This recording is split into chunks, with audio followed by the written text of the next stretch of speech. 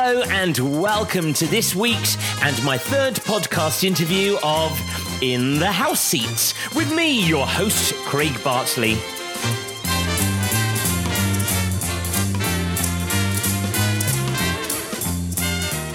This is the place where every Sunday we talk about all stuff regarding theatre, film, television and the ups and downs while training for the performing arts industry.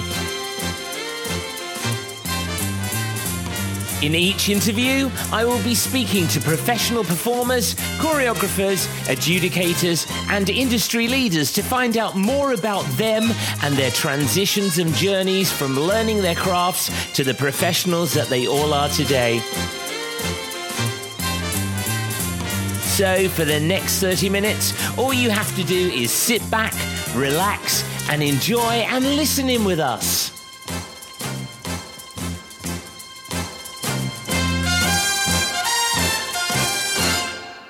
Today in the House Seats, we have international choreographer and director, Stephen Mear. Hello, Stephen. Hi, Craig. It's great to have you with me today, and I'm so excited to delve into your career and get the views for my listeners about the industry and life in general. So let's really get to know about Stephen. Where are you from, and how did this amazing career path all start?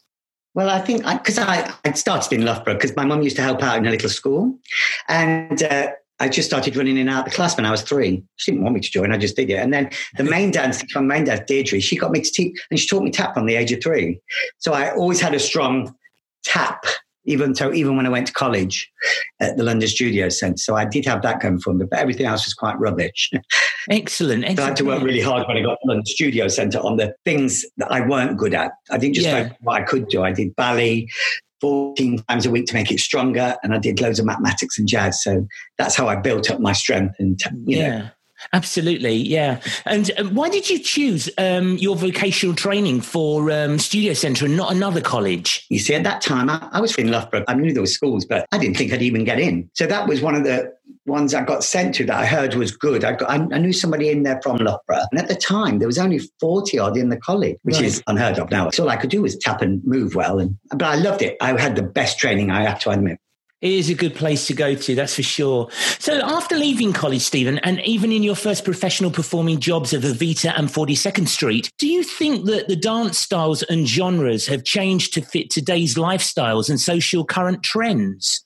I feel when we were trained brilliantly, don't get me wrong, but there are so many fabulous techniques happening now that seem to be coming from schools before they get to these stage schools. There's some great teaching going on. And I think it's all to do with this. We have YouTube to look at now. We never had that really when we were starting. And there's a jewel of talent and techniques out there that's coming into schools that are stronger. And there are more triple threats now. You're more aware of triple threats than when we started, I think. Yes, because you've gone past that now, hasn't it? Because there's so much. I was explaining to one of my other guests on my podcast about the acro styles and requirement of that now. I am horrendous at acro, and it's because it wasn't really required in our day. At one point, when I was watching things like contests and watching all these things on YouTube, there was too much acro for me. I mean, we used to dance, and I suddenly thought, I know they're doing all these tricks and they look fabulous. I wonder if they've got any technique, like a Fosse technique, or could do one of my shows that need a certain style. Yeah, because, I mean, when I'm out adjudicating, on some report papers, it's so acrobatic and tricks orientated that I sometimes say, but can you actually dance? Yeah, I totally agree. Where is your dance? I mean, I think it's fabulous if you've got that ability and that, you know, to be loose and everything. And of course, I'd add it in my choreography if I knew somebody could do a trick. But sometimes it's just trick. You can't see the technique in their dance ability.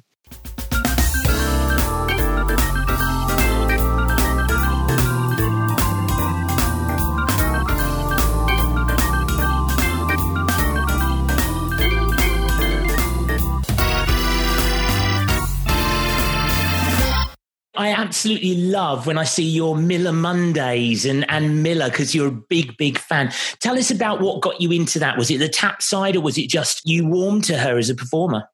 I just loved her tap. And I mean, she has a theme step, signature step, which does literally in every show. And I remember when we were all in 42nd Street together, we used to learn it like me and Michael, and we learn sections from musicals and teach each other. Yeah. I tried doing it as fast as her, which I can't.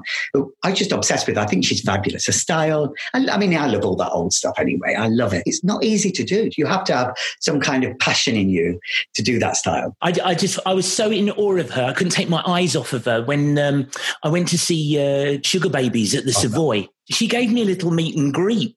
And I couldn't hardly speak. I was thinking, my God, this is Ann Miller. It's incredible, and I was just like some child in a sweet shop. I had a fabulous experience when I was doing Follies. Eartha Kitt knew her, and somebody said, "Here's a letter." I was at the stage John's, here's a letter from Ann Miller. Could you give it to Eartha? So I grabbed the letter and took it up. That's it. Eartha, I said, "I adore Ann Miller," and she laughed.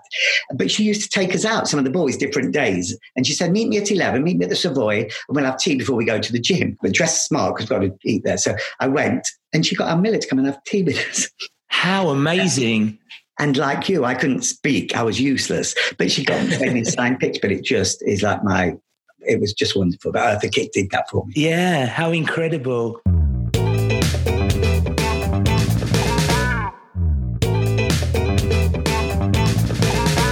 Well, Stephen, I'm in awe of you anyway. I love your work, and you're an extremely talented performer and choreographer, and have made more than just a name for yourself in the industry.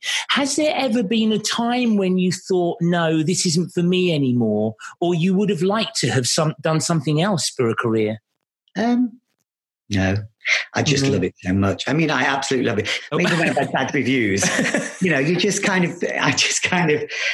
have to ignore them. Funny thing is, you'll always remember your bad. You will never remember the brilliant ones. Absolutely. And so you just have to get your brain. You have to harden to it. And I just do now. I just don't read them unless somebody says, God, you've got to read this. That's the thing in life, though, isn't it? Don't you find that you'll get like 20 negatives to the 500 positive? But they're those the ones that are poignant and stay with you as a critique.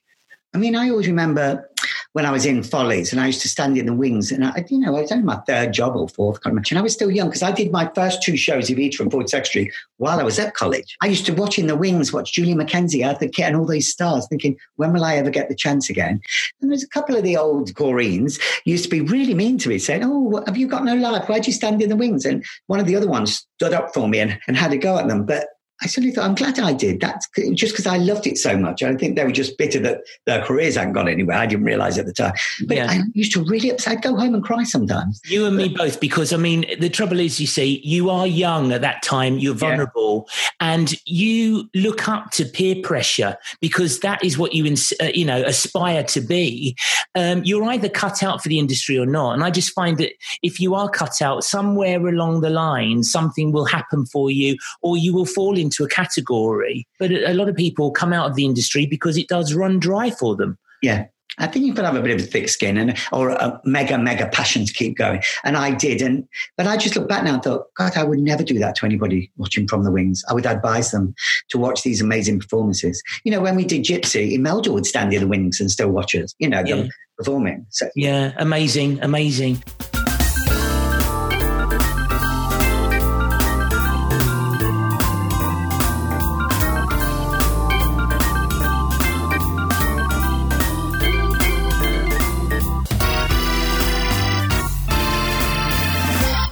I cannot believe that we have known each other for over 35 years now, as we first worked together at Drury Lane in 42nd Street. Yeah. You then went on to performing Cats, Anything Goes, Follies, Some Like It Hot, and Crazy for You, where you assisted the fantastic American choreographer Susan Stroman. From working with Stro, is that where you became recognized for your own choreographic skills? That's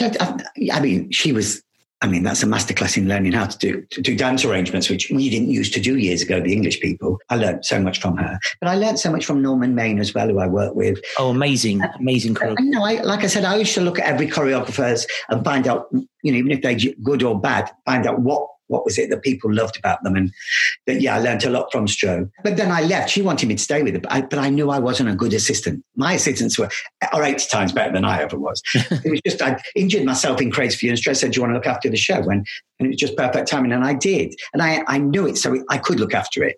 But when we did Oklahoma, I didn't feel, I was grateful because I was with her, but I wanted to choreograph. So that's why I moved on. Yeah.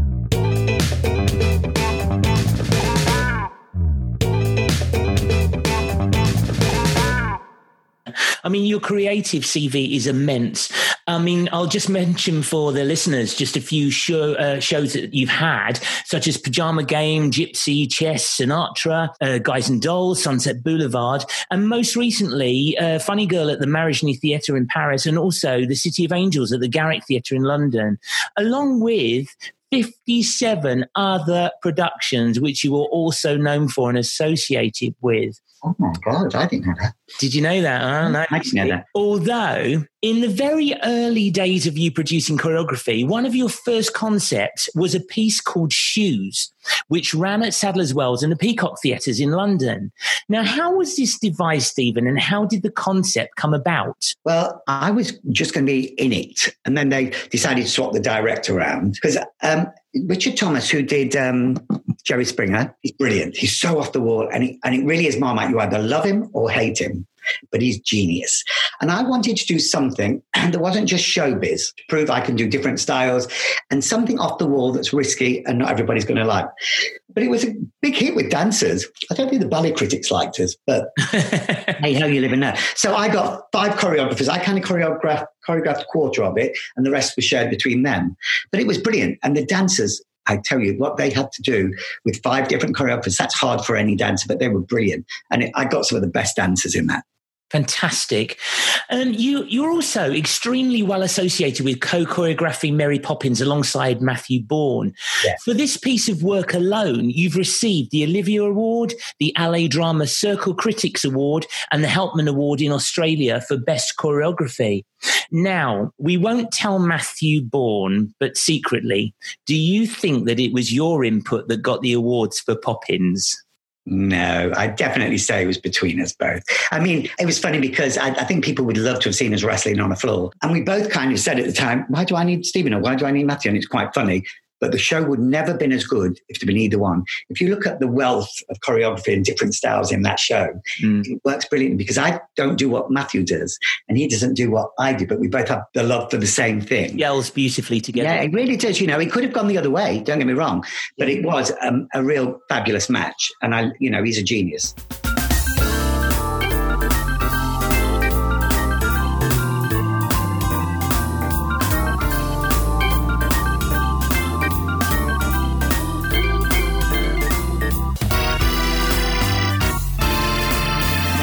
This is so great that I have you here in the house seats today.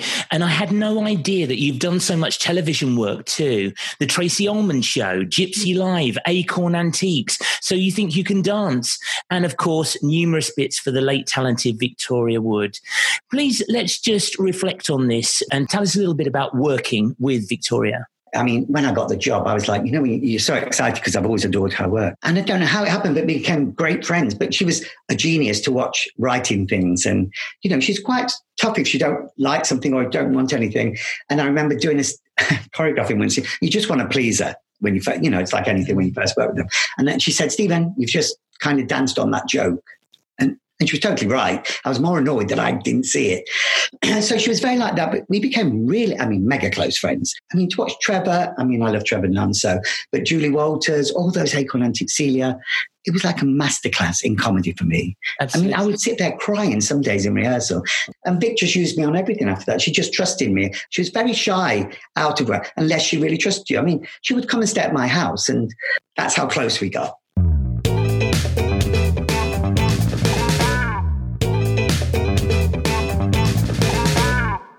What have you been up to during lockdown? I've been doing a lot of Q&As for colleges.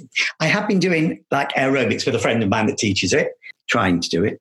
But yeah, that's all I've been doing. And you know what? I have actually got 16 boxes that I need to unpack since when I moved in 2 years ago, because I've never stopped working, but I still haven't done it. Yeah, so I'm going to start next week and do that. But good time for you, isn't it? It is hard because I've always been on the go. So this is a big eye opener for me.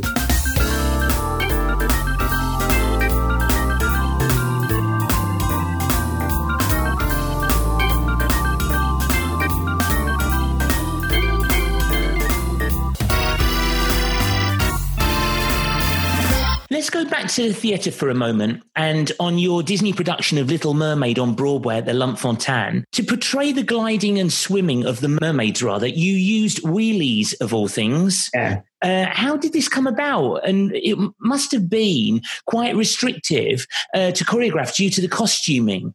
Now, you see, originally they were going to use wires. And I said, how are you going to use wires? How do you choreograph wires? I'm not the person. I'm very honest that way.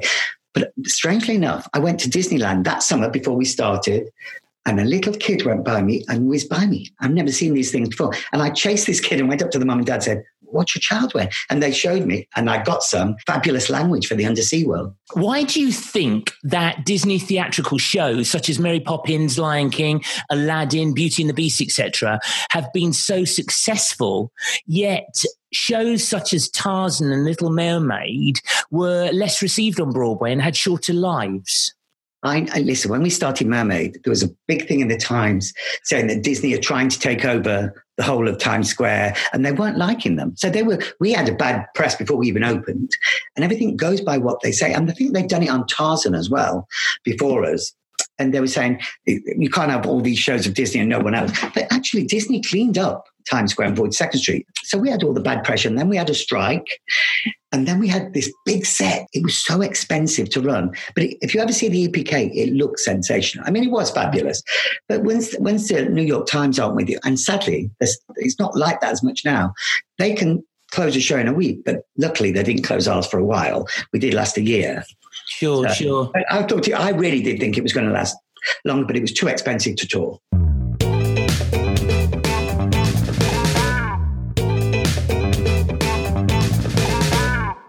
So now going on to training for the listeners, which are in awe of your career. As you're aware, I own a full-time college with training students for developing the next generation coming through into the industry. Can you advise any student learners out there from all the colleges how that they can develop their craft further, and what expectancy you would be looking for when casting? I always say, while you're in college, don't just work on the things you are good at.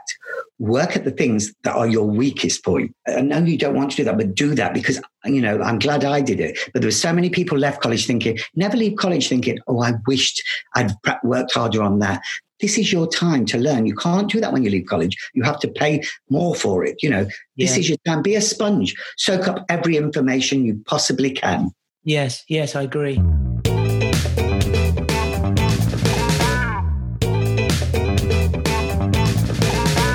You have received so many awards and nominations for work achievements and even a doctorate of the arts. But your latest accolade of receiving the CBE at Buckingham Palace is absolutely amazing, and congratulations to you. I did send you a message on your day. Now, is this the icing on the cake, or are you now going for Prime Minister or King of Jazz hands? Listen, in a million years, the Doctorate of Arts was the massive shock. That's massive. And I thought, if I'd had to do a written test, I would have never got it. I'm dyslexic. I would never get any of that. So I'm honoured that I got it. But CBE, I never in a million years would I expect that. So, everything that you never expect an Olivier. I come from Loughborough, a little dancer, a little boy from Loughborough, I thought I'd made it when I got into 42nd Street. I remember when I joined 42nd Street and that curtain went, I remember filling up so much I couldn't see while I was doing the opening, because I thought this was the top of my career. Listen, it just goes to prove anything is achievable. Yeah, absolutely. Do you remember when? Do you remember the 85 Royal Command when they said to us all, "Now, whatever you do, don't look at the royal box"? Do you remember? And that we did the drop step, and the first thing we do was all look at the royal box. Yeah, everybody. I remember them warning us not to go around and get people's autographs and stuff. Yeah, I went in every dressing room because I was so keen to do it. Yeah, absolutely. I got told off chatting and sending a congratulations card for a wedding to Joan Collins. How'd you do? Oh dear old Scott wasn't happy with me that day.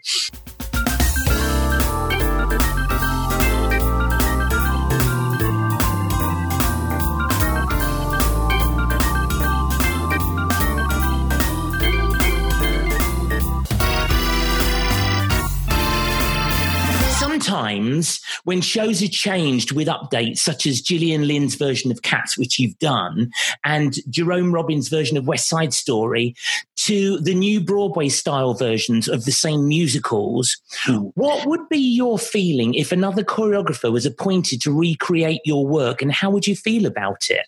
Well, I don't think they recreate your work if you're not on board. I think they have to do something different. But the Cats Broadway, they actually brought somebody in that did some of her work. So in a way, we didn't lose totally Gillian's completely. Yeah, I wouldn't like that, of course. I mean, that's what's happened on Mermaid. There's another version of it now. Although they did mention, would I want to go? But it would be a different creative team. It must be horrible to be shoved onto somebody. Yeah, of course it bothered, I mean, I wondered if they were going to do that with Poppins. Because it's a new Les Mis. I thought they might do that with Poppins. And me and Matthew were thinking, I hope they don't. And luckily they didn't. But so that's the business. And if it happens, it happens. You have to take it on the chin unless, sometimes it can be very hurtful. I remember doing Sinatra and it had great reviews and everything. They did it again like 4 years later, but a totally different concept and a lot cheaper. But they were overwhelmed with our production. It's part of learning, toughens you up. It's like not getting parts. It's like, it's like auditioning still. Well, that's the thing. We work in such a rejective industry that you have to be hardened up to receive the reject stuff and, to be put down. And if you're passionate, that's really passionate, you'll keep going. Yeah, it's all down to the passion, Well, I'm sure that your creativity and production contents will be around for many years to come. So there's nothing to fear for you, that's for sure. Stephen, thank you so much. And it's been an absolute joy with you today and learn so much about you and your career.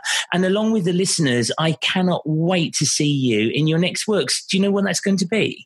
Well, we're supposed to be going back to Paris with my version of 42nd Street. Right. And hopefully City of Angels and Poppins will be coming back next year as well, fingers crossed. Right. And City of Angels is at the Garrick. It's in previews when it all closed. That's right, yes. Absolutely brilliant. And Josie Rourke is the most amazing director. And the cast were fantastic. Brilliant. That's one to definitely see when we all open up in the West End again. So there is still so much to cover about Stephen's career. So hopefully he will consider coming back to chat again later in the season. Thank you, Stephen. Thank you very much. Lovely speaking to you. Well, unfortunately, that's it for this week. However, don't forget to tune in every Sunday for my next guest in the house seats. This broadcast can be heard on my personal website at www.craigbartley.com or tune in on Spotify or iTunes podcasts by looking up In the House Seats with Craig Bartley. Chat soon, and don't forget, click that subscribe button.